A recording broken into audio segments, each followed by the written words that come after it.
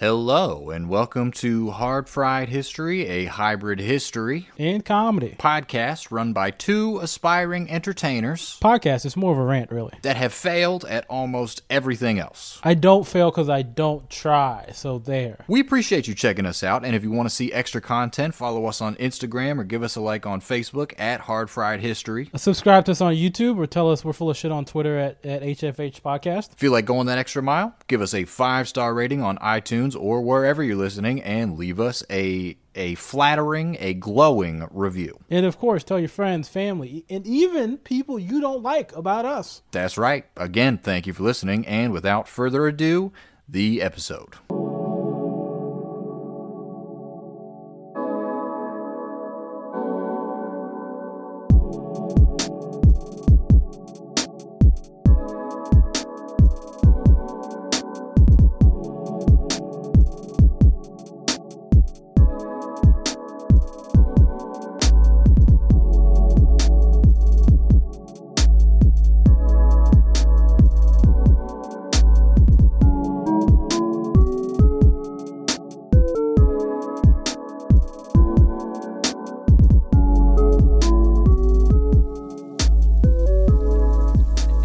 Guys, welcome back. Welcome to another episode of Hard Fried History. Give it up for yourselves for being awesome and coming back. Henry, give it up for yourself. That's my co-host, Henry Price. Hey, how's it going? What's up? Snapping into oblivion, snapping into the silence. That is his life. Guys, today we have a special episode for you. We're gonna start a two-parter on Frederick Douglass. Henry, Frederick Douglass, what do you know about Frederick? I read the narrative life in college, but other than that, I don't know. I don't know enough. You don't know enough. Okay, all right. Well, Frederick Douglass is going to be the escape, person who escaped from slavery. Went on to become like the second most heard person after Mark Twain, before they brought in the use of to play like music, to play radiographs and all this stuff. I think he's also the first Black person to be a State Department government official, national federal government official of the State Department, I think, and he also is going to be the first Black person ever nominated to be vice president. So a lot of cool. I didn't know that. Big resume. Yeah, for sure. All right, so let's get into it.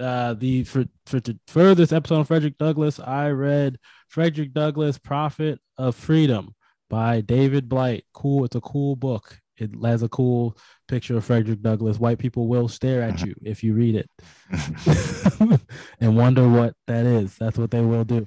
It's going to be and that's the David Blight, the author, is a sterling professor of American history at Yale University.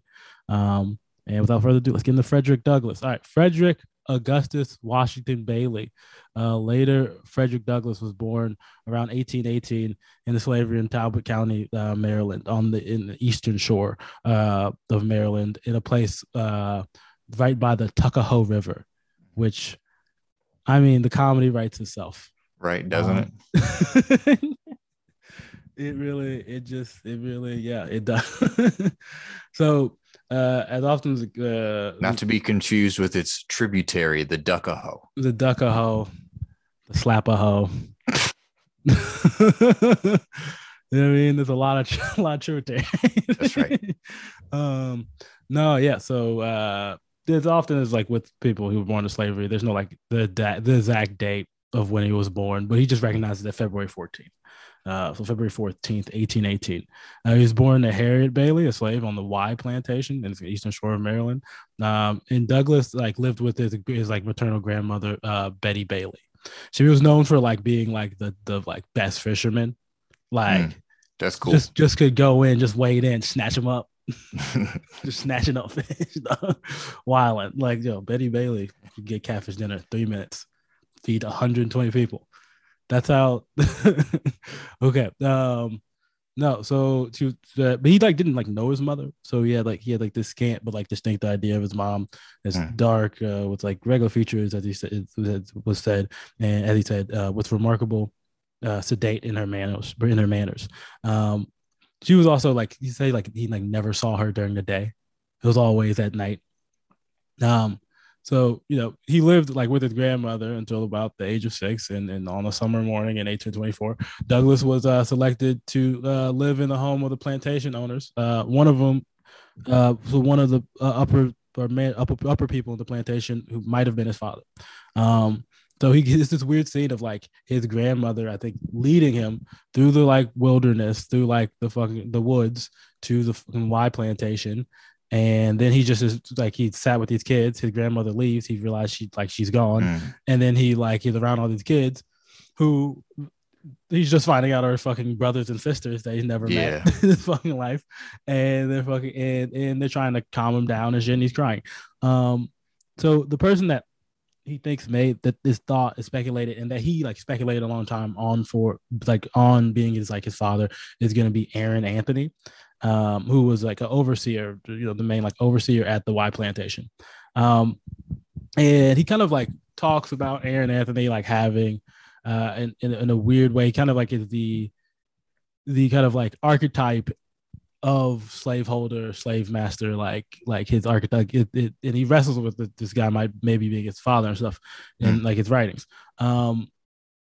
It's Aaron Anthony like sadistic, so like straight sadist. Which like came from a poor family and fucking like the like I think a county over from this or something like that.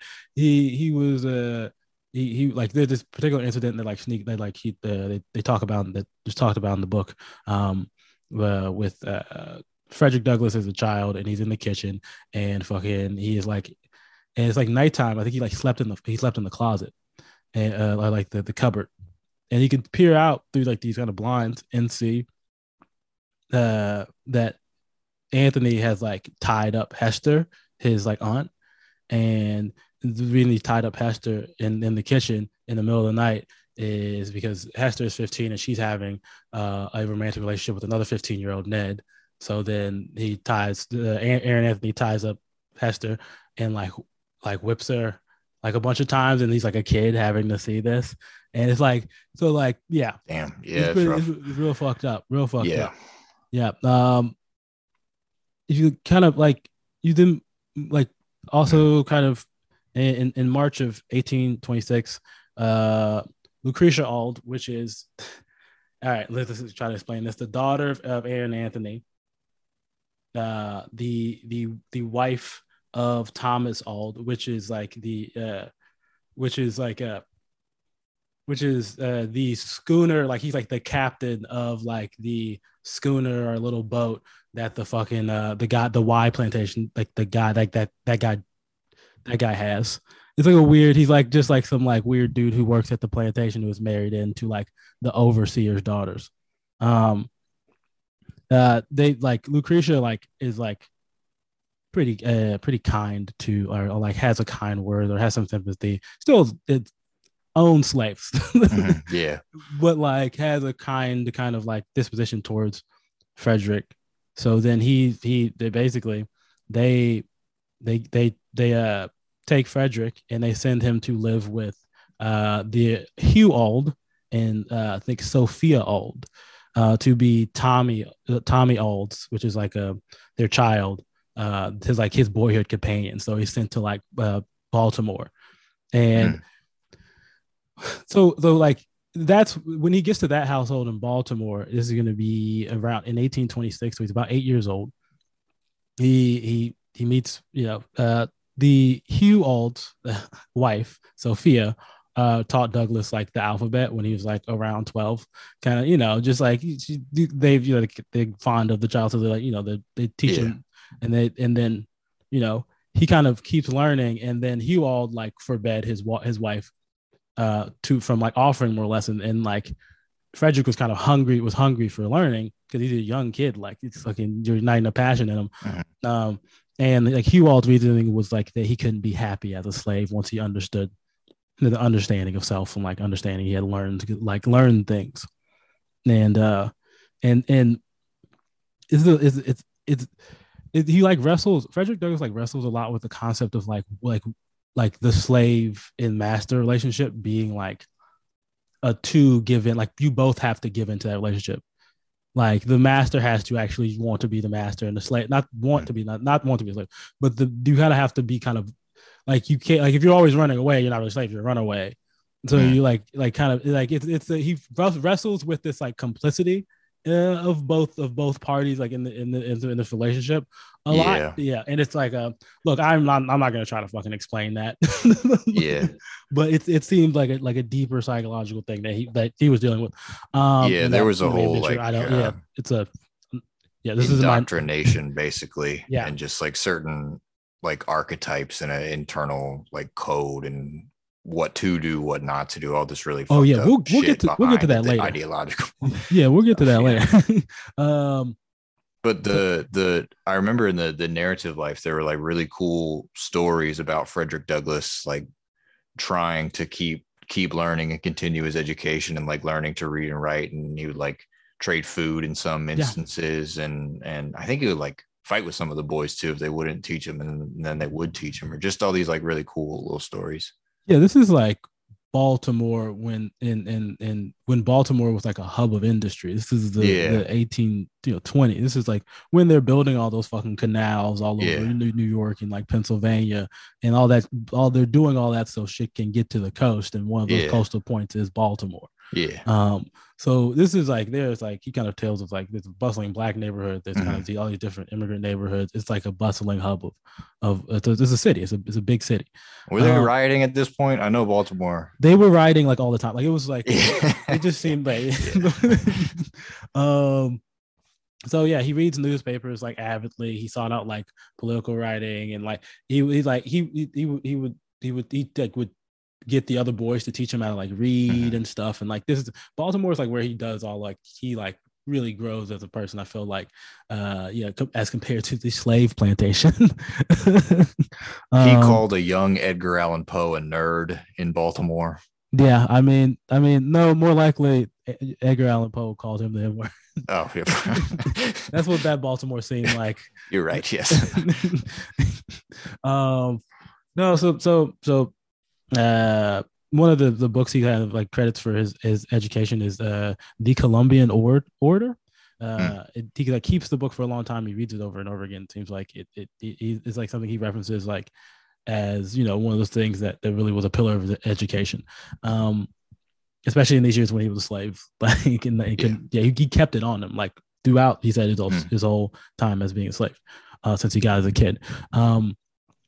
So Aaron Anthony dies in October of 1827 without a will. So his property is split between his children. Some of it goes to Lucretia, but Lucretia had died in the summer of 1827. So part of her part of the property, Mm. so her part of the property went to Thomas Auld. Um, almost, this is a weird point. This is a crazy point where the Frederick Douglass is like they have to do an appraisal. They do an appraisal, and he's this like I think it was like 29 people who were like appraised at $2,800.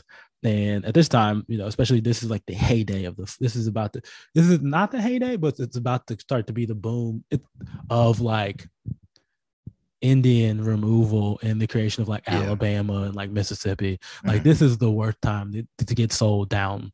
Like this is Yeah. yeah, I because didn't think about that in context because they're so just opening it up, yeah, and and it's they're all the Cherokee, now the stripping of the Cherokee Nation, these are the everything. people these are the people who are coming into like to Mississippi and Alabama and like just ripping Cherokee houses down, Yeah. evicting and then like just starting up slave plantations Yeah, man, your old boy on a Winfield Scott on a doing some real loan unsavory things. Yeah. on a loan from a bank. Like they Mhm. pull out the loan. This is crazy. It's crazy. Um, so uh he was almost sold during like an Mm. appraisal during like the state real the state appraisal period. But he ends up going back to Baltimore. But is then sent back to the Eastern Shore due to a feud between Thomas Auld and I think it's is going to be Hugh Auld, the other Auld, Thomas Auld and Hugh Auld. And the feud is primarily the feud is about like uh there's a girl like Frederick's sister, like one of his sisters, she like had burned her hands in a fire, so she couldn't like use the hands very well, Mhm. and Thomas Auld sent him up to live with Baltimore with the other Aulds, and they were like, oh, we don't want her. And then basically Thomas Auld was like, well, if they don't want Henny, then they can't have Fred. And then they took him back to the Eastern Shore, back to Talbot County. We just gotta talk about, he's just like, fucking, you have no control over your fucking life, and there's some dude Yeah. fucking like, it's just, yeah. Anyway, all the Thomas Auld was a son of a bitch.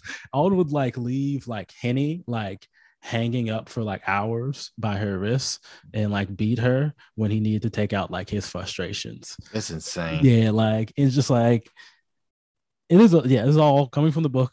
like, Yeah.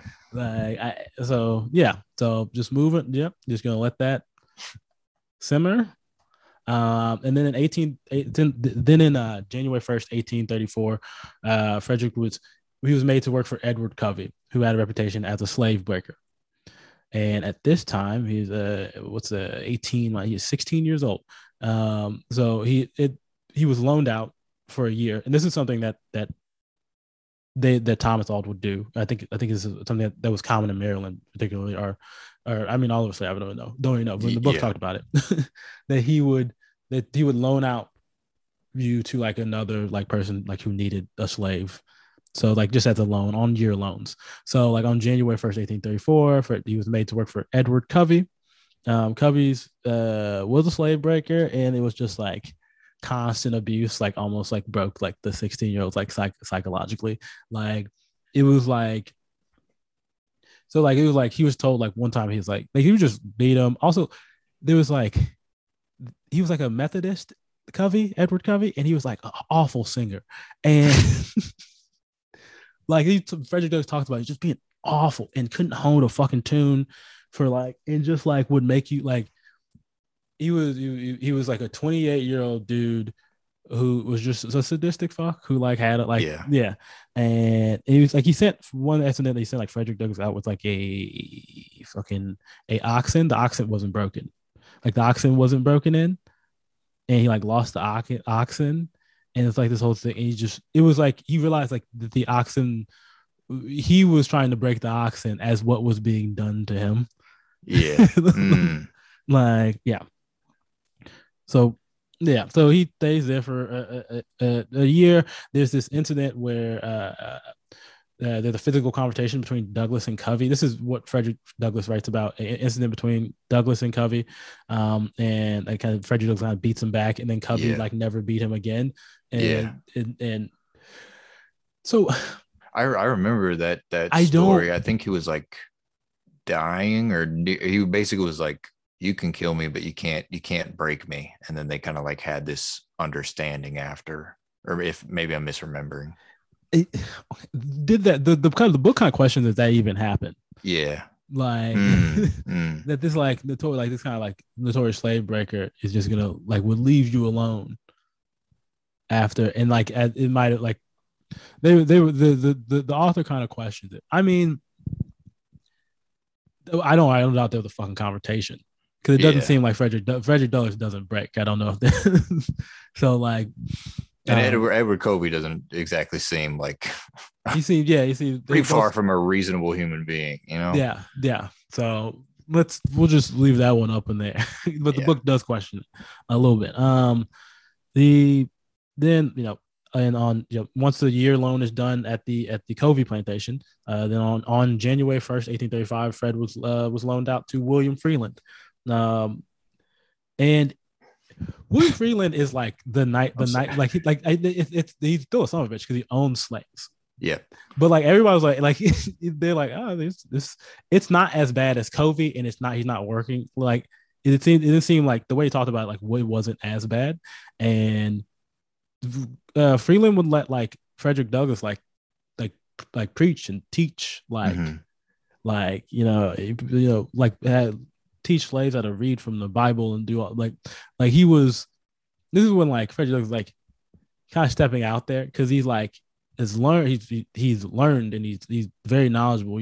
came back from Baltimore at 16 years old. He's like the fucking young whippersnapper, and they tried to break him, and then it didn't break him, and he's just like learning and reading.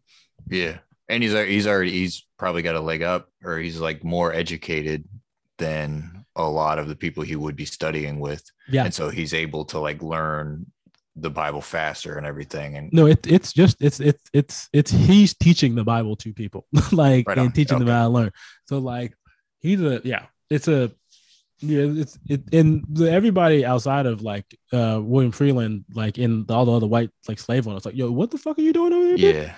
What the fuck are you doing over there? That's great. Like, I love the last name of Freeland because I want to reverse engineer it and I'm be like, all right, his parents probably forgot his last name maybe, and he was just like a squatter.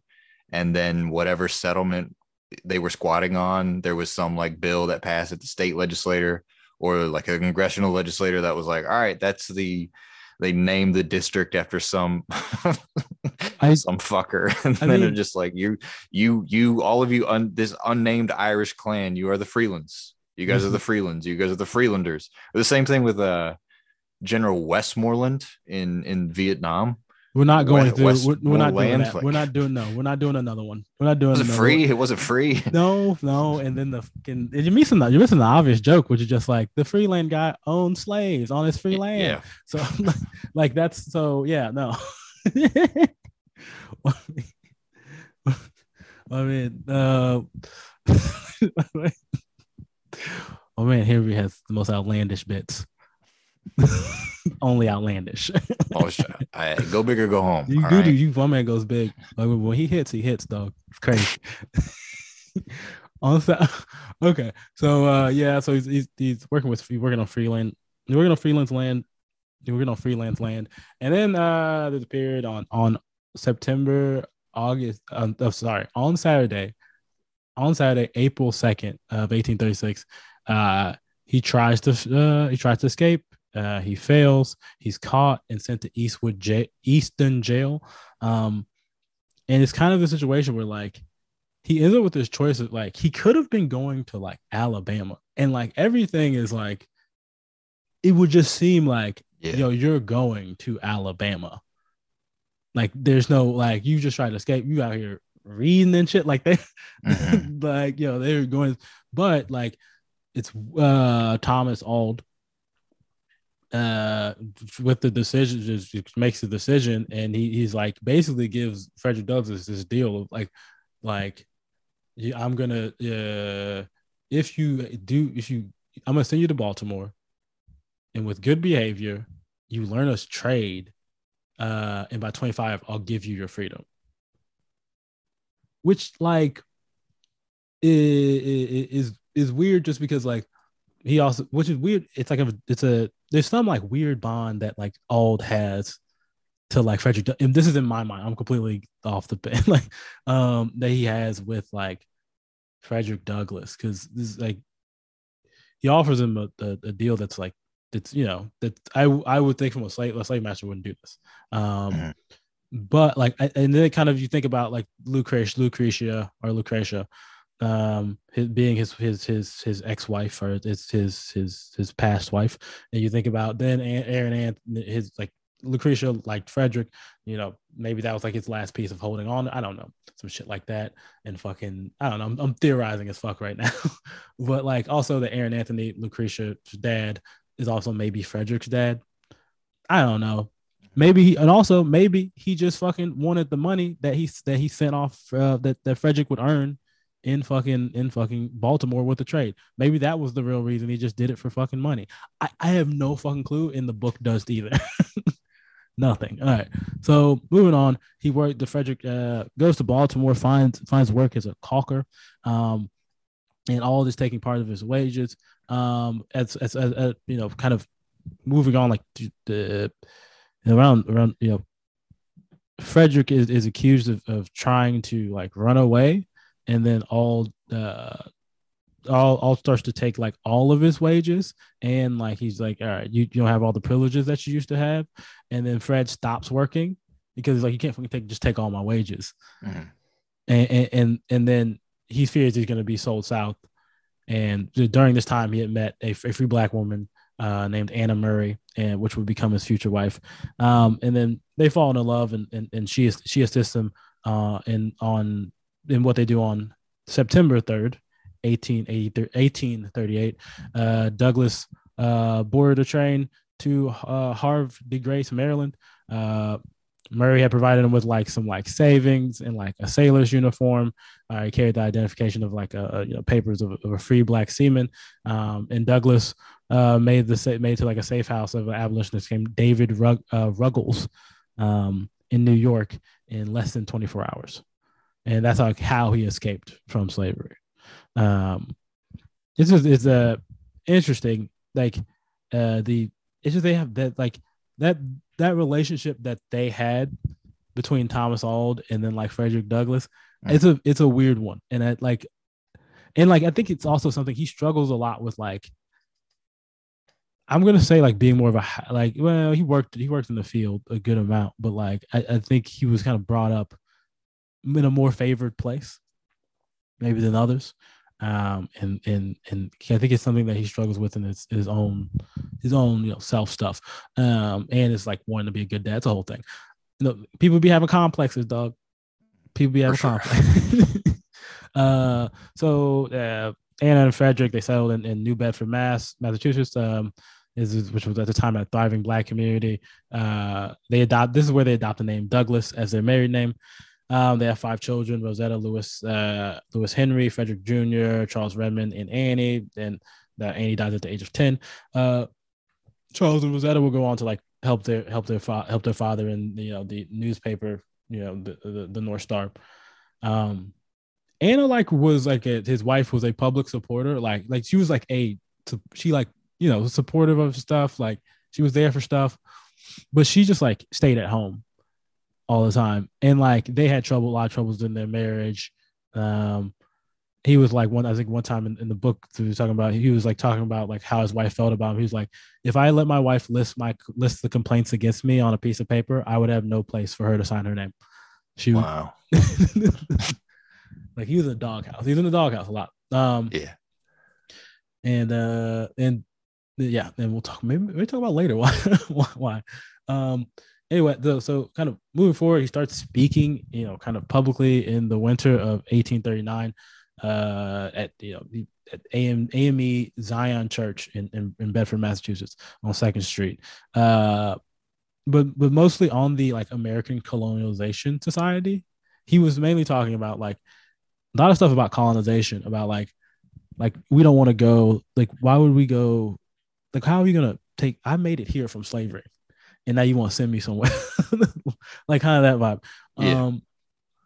And first record of him speaking was on March 12th, 1839. Douglas was eventually asked to tell a story, various abolition meetings, becoming kind of a regular anti-slavery lecturer.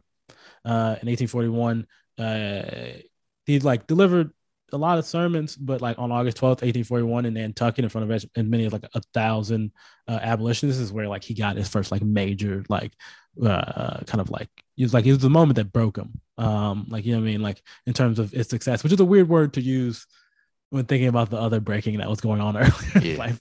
Was he 23 at this point? Yeah, so 18. Yeah, he's 23 at this point. And that's it was a coming out moment.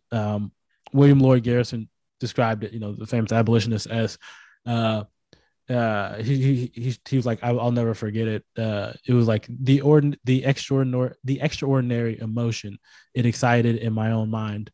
He was like memorable. So after he like has this coming out moment in Nantucket, right, and like he's he kind of finds his calling in speaking, and he's kind of hitting the road. It's like the 1820s, 1830s, 1840s, like American, like New England, kind of to like Ohio, Indiana, Detroit, like that whole like Pennsylvania, New York, Maryland, like not Maryland. The way they talk about it, like their speaking circuits, they talk about like it was fucking. They're like fucking road comics. Yeah, It I've really always feels. gotten that impression. Reading about some of these other guys is like this Yeah, sounds you got people like sounds like feminists. this is nothing new, you know? Yeah, it's like you have the feminists like Abby Kelly, like William like Lord Garrison speaking. You have like there are a lot of like these just famous speakers. They're just fucking hitting the road, different Yep. towns, just trying to put up shows, Hmm. just Hmm. trying to put up. Just it's there's a Frederick Douglass in one of his speeches started off the speech. He was like he would tell jokes. Like this is Nice. one of the jokes he would tell. He would be like, this is one joke he told. He was like, there was three black women. There's three white women and one black woman, or like a multitude of white women and like one black woman, and at communion, and the minister was passing, the wine to drink, and accidentally he passed it to the black woman in the middle of all the white women, and the white woman after the black woman handed the cup got up and walked out. The next one fell into a trance and said she had passed over. And when they woke her, she was like she said she like passed over and stuff, and like, and then they were like, what was heaven like? And she was describing heaven, and all of the beauty of heaven. And then the black lady still there goes, did you see any black people? And then the lady who was in the trance was like, oh, I didn't go into the kitchen. Ooh. And it was murdered. This is 1830s, and like he's saying it's a very weird it's a very weird but it's like also like that's a good bit, like at the same time. Like, Yeah. my man's put together. It's a bit long-winded. It takes a little bit to get the punchline, but you know what I mean? Like, Yeah. it's a surprise. Is it racist? Yes. Yes. But yeah, There's something about somebody just in public too. It's something we've kind of come away from. You never, at least I don't.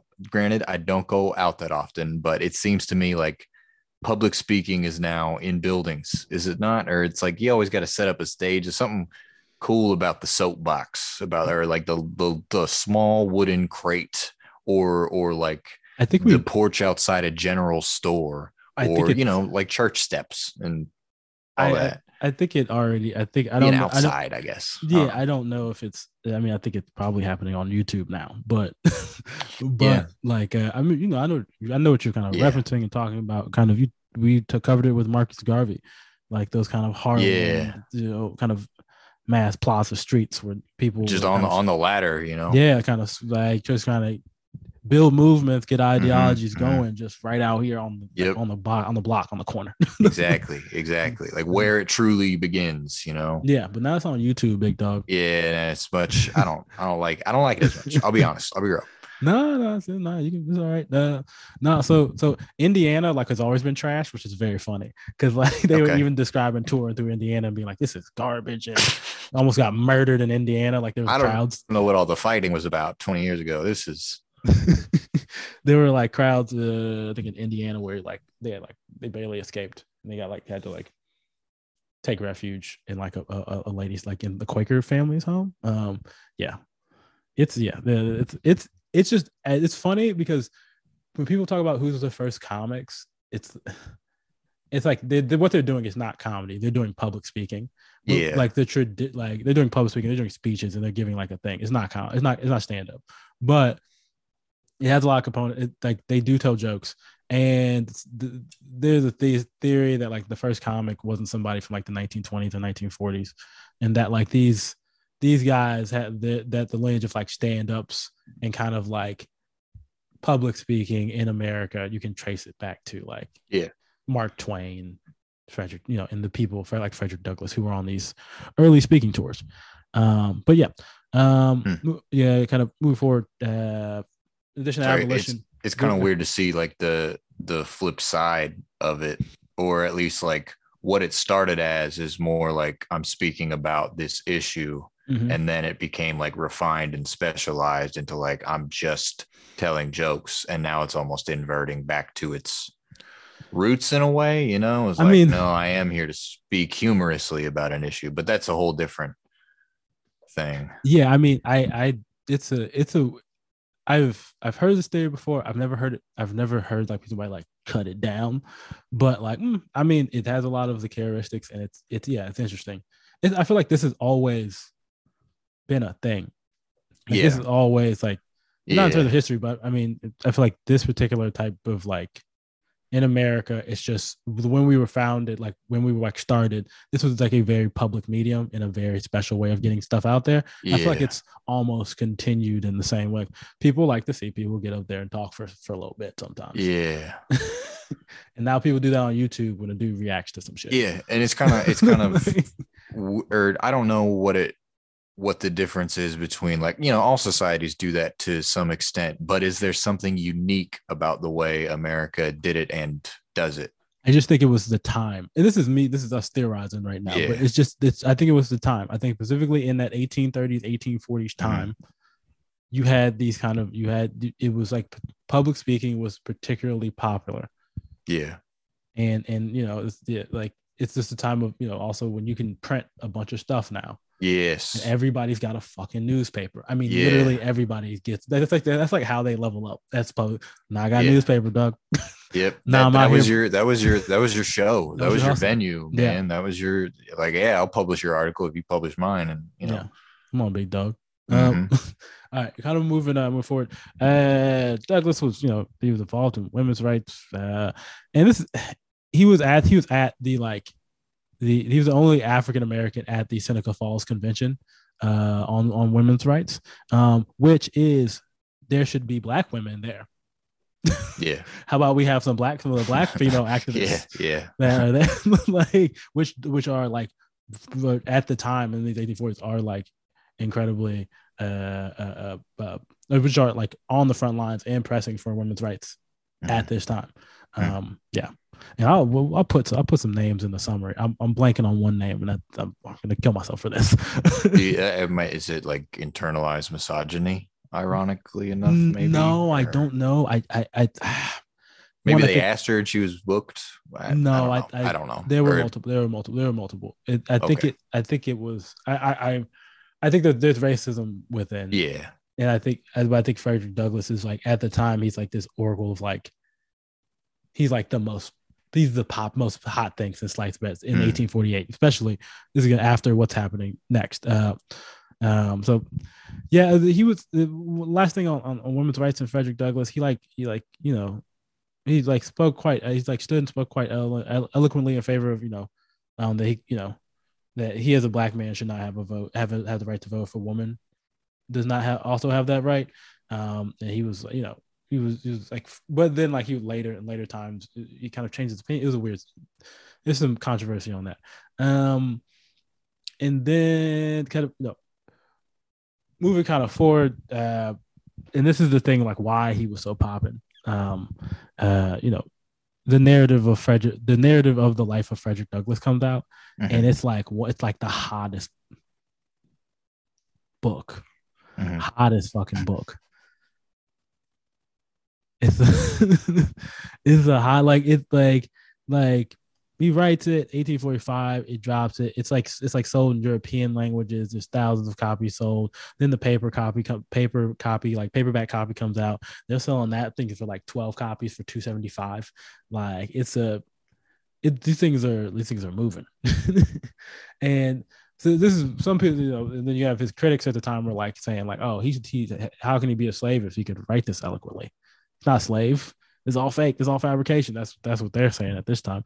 But later, like a friend of like Thomas Auld and like Edward Covey would write an article in which they would be like, oh, he's like like saying like most of the stuff that he like Frederick Douglass was saying was like false, inaccurate about the Coveys and the Aulds, and then now Frederick Douglass flipped that in the press and he was like, so you just proved everything I said is kind of actually correct. You proved there was a Covey. You proved there was an Auld. You proved that you've seen me before. Yeah. Like all this shit that could have been fake. You just proved it. Like, yeah. But yeah, no. So, so it was kind of a powerful anti-slavery narrative. Of course, people wanted to detract from that. Following like the publication of his first autobiography in 1845, Douglass then was traveled overseas, to like traveled overseas to like England and Ireland. Ireland first. I think it was Ireland first, Scotland, and then England. Um, he like set sail for like Liverpool on August 16th, 1845, and eventually arrived in Ireland right as the like potato famine was like happening, and like this it's like a weird time because like he's like I don't think he didn't like the guys he was like touring with, like or he was like running around with. He hated them, and fucking and then he was also hearing this thing about Ireland, black people in Ireland, like black people in America was kind of synonymous with how the Irish were treated by the English, and he was like super anti that, like he was not fucking with the solidarity. He was like he fucked with it. He fucked with it later, but like at the time, like his critique was like, you guys aren't slaves. Yeah, and it's a whole entire another thing. You guys are poor. He was like, you guys are poor. You guys are fucked up out here, and it's fucked up what they doing to y'all. Because he would see that he saw the potato famines. He saw like the way the Irish people lived in terms of in the poor laws that were set. I don't think he had understanding of like the poor laws and like how like the structure of like English oppression was on the Irish people. I don't think he had understanding of that, but like or because he doesn't seem like he said they were poor and they were being oppressed. But like he was like, you guys aren't slaves, because he had been through slavery. Yeah. So kind of moving forward, it's interesting kind of Irish side note. There's going to be a conflict, not a conflict or a confrontation that happens, basically a debate that happens between Isaiah Rinder, who has like kind of a puppet guy stand up and debate Frederick Douglass. And this is Isaiah Rinder is like the Irish mob boss, like the Irish boss of like the 1840s, like 1830s, 1840s. He's the guy who like would be above the like Dead Rabbits from like Gangs of New York, like the top guys, the guys above like all those guys in Gangs of New York. They have like a debate with Frederick Douglass, like this weird, like a weird thing that happened where like they both gave each other shots, and like they were incredibly racist. That was the whole thing. Moving forward, this is during this time, supporters of Frederick Douglass basically end up purchasing his legal freedom. In 1847, he returned to America like as a free man. The weird thing, not the weird thing, but the concern about purchasing his freedom is that payment makes you complicit in the system. You cannot purchase me because I should never been sold. I've never should have been bought. I've never been. So there was he had some uneasiness about being purchased, freedom being purchased, because freedom is something that is God given, stuff like that. Yeah. Innate. You know what I mean? He upon his return, he had, this is when he founds the North Star. I think he founded a couple other of like abolitionist newspapers. I think it was Frederick Douglass Weekly, Frederick Douglass Paper Monthly, and New National Era. The motto of the North Star, which is like his most famous paper, was right is of no sex, truth is of no color, God is Father of us all, and we are all brethren. Right is of no sex is definitely comes from like he was touring around with Abby Kelly, and he was touring around with like famous feminists like in the fucking that's awesome 30s. Like so he like then he had been at Seneca, like so he was like super like you can do I appreciate you. Now let's juxtapose that, the motto of the North Star, with the current motto of the Washington Post: democracy dies in the darkness. Much more cheery back then. I like this one a lot better than what we and then in the early 1850s, he goes through like this estrangement with with William Lloyd Garrison and the American Anti-Slavery Society. Their disagreement was like over like some like policy And, you know what I mean? Some like this, like at certain points, Frederick Douglass was more malleable, I think, with his what he thought about like policies and stuff like that than like William Lloyd Garrison was, like in the American Anti-Slave Society. They were all on like the same page, the big organization, top down. You know what I mean? And Frederick's kind of he's one of the biggest stars. You know what I mean? William Yeah. Lloyd Garrison's bigger because it's fucking William Lloyd Garrison. You know what I Yeah. mean? Like during white people love William Lloyd. Yeah. No, so they're like, I mean, like, and like he's kind of like craving to kind of like have kind of own independence, and then also there's serious like kind of contrasts they get to, particularly around like disunionment, I think, which is the idea like I think Garrison was like all about you have to like disunion, like we have to start this union again.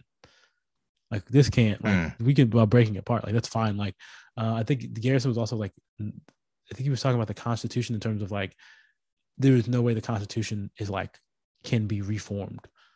Like we have to like again start this thing. That's my idea of what the book says. If I'm misreading that, my apologies. But that's what it. Yeah. Who's gonna write this new Constitution? William Lloyd Garrison. Are you gonna write it? And Frederick Douglass seemed like more like he was on that page, but then he was like, later he's like, I can change and be like it can be reformed. Yeah, like we can figure out like it can you can do that. Like he was also cool. But then like also like I think there's some ideas about like Frederick Douglass being influenced by people, or being like he had different donors, he had different people backing him, he had different flows of income. I think there's some Garrett Smith I think he was the founder. I think he was Garrett Smith is one of his like wealthy benefactors. He's gonna be part of the six, the later that we'll get to later. So but also like that's what William Lloyd Garrison thought, and then like but that's kind of like on board with like on line with how William Lloyd Garrison kind of thought about like he was a little bit racist. Like he was like he was very like not a little bit, he was like in that like when Frederick Douglass had different ideas, William Lloyd Garrison would be like, who's influencing you to have these ideas? Almost that he couldn't have a different opinion. And like all of those things combining to be like, and also I think Julia Griffiths comes over, which we'll talk about next, is combined to like, where, they have an where, William Lloyd Garrison and the American Anti-Slavery Society have a riff with Frederick Douglass. Julia Griffiths, kind of a wealthy English woman that comes over and kind of like is, not a benefactor, but kind of aids Frederick Douglass along with Garrett Smith, and like Julia Griffiths is somebody like had lived in Frederick Douglass's house. The questions if they had a sexual relationship, that doesn't seem confirmed, or nothing's confirmed. But yeah. Kind of their influence, or but Frederick Douglass is his own man. He's going to speak his own thoughts. He's not being influenced by anybody. But yeah, that's what William Lloyd Garrison's thought. Anyway, moving forward, in 1850 we get to we get the Fugitive Slave Act, and then on March 8th, 1857 we get the Dred Scott decision, and these are all part of a like growing time when Frederick Douglass started thinking about like violence as not that bad of an option. Like it's kind of pushing him to like where he's been on these trails. If you want to think about 1850, he got out there 1841. He's been out there 9 years. He's an old road comic, been talking about the same stuff. And y'all don't seem to get. That's when you get violent. When you've been on the road 9 years. Anybody get violent on the road that long, big dog. That's how you get violent.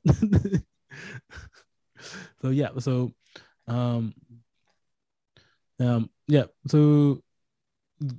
this is he's starting to also like when he's talking about like stuff during this time, he's getting more prophetic. He's using that Bible more when he talks about stuff. He's talking about the Old Testament. Nice. It's the King James version. All right. Okay. This ain't no bullshit. He's prophesizing a lot of doom and violence. And And this, look, I don't do the acts like Henry does, but I have one act in this one. This is going to be the last act of episode 1, and the final act is going to be called Prophecy in Human Form. He's talking about these prophecies, and that prophecy in human form starts to come. And a man named John Brown. Yeah, that's right. That man John Brown. Frederick Douglass manifested John Brown. That's a wild manifest. Saw it happen. That's a nasty manifest. Like, here is this angel of vengeance, right? We're doing it. So yeah, no. So he meets him for the first time in Springfield, Massachusetts, in 1848. And listen, let me just say, John Brown. I've heard some shit that he's like also subtly racist in some ways. But let me just say, all said and done, John Brown is every bit the man William Lloyd Garrison wishes he was. Okay. Yeah. He's really just taking it there. He's really like, you talk about being a revolutionary. No, you fucking do it. All right. There's only one white savior like thing that black people will allow. And I'm just going to say it's going to be fucking John Brown, because John Brown comes off letting them tools off.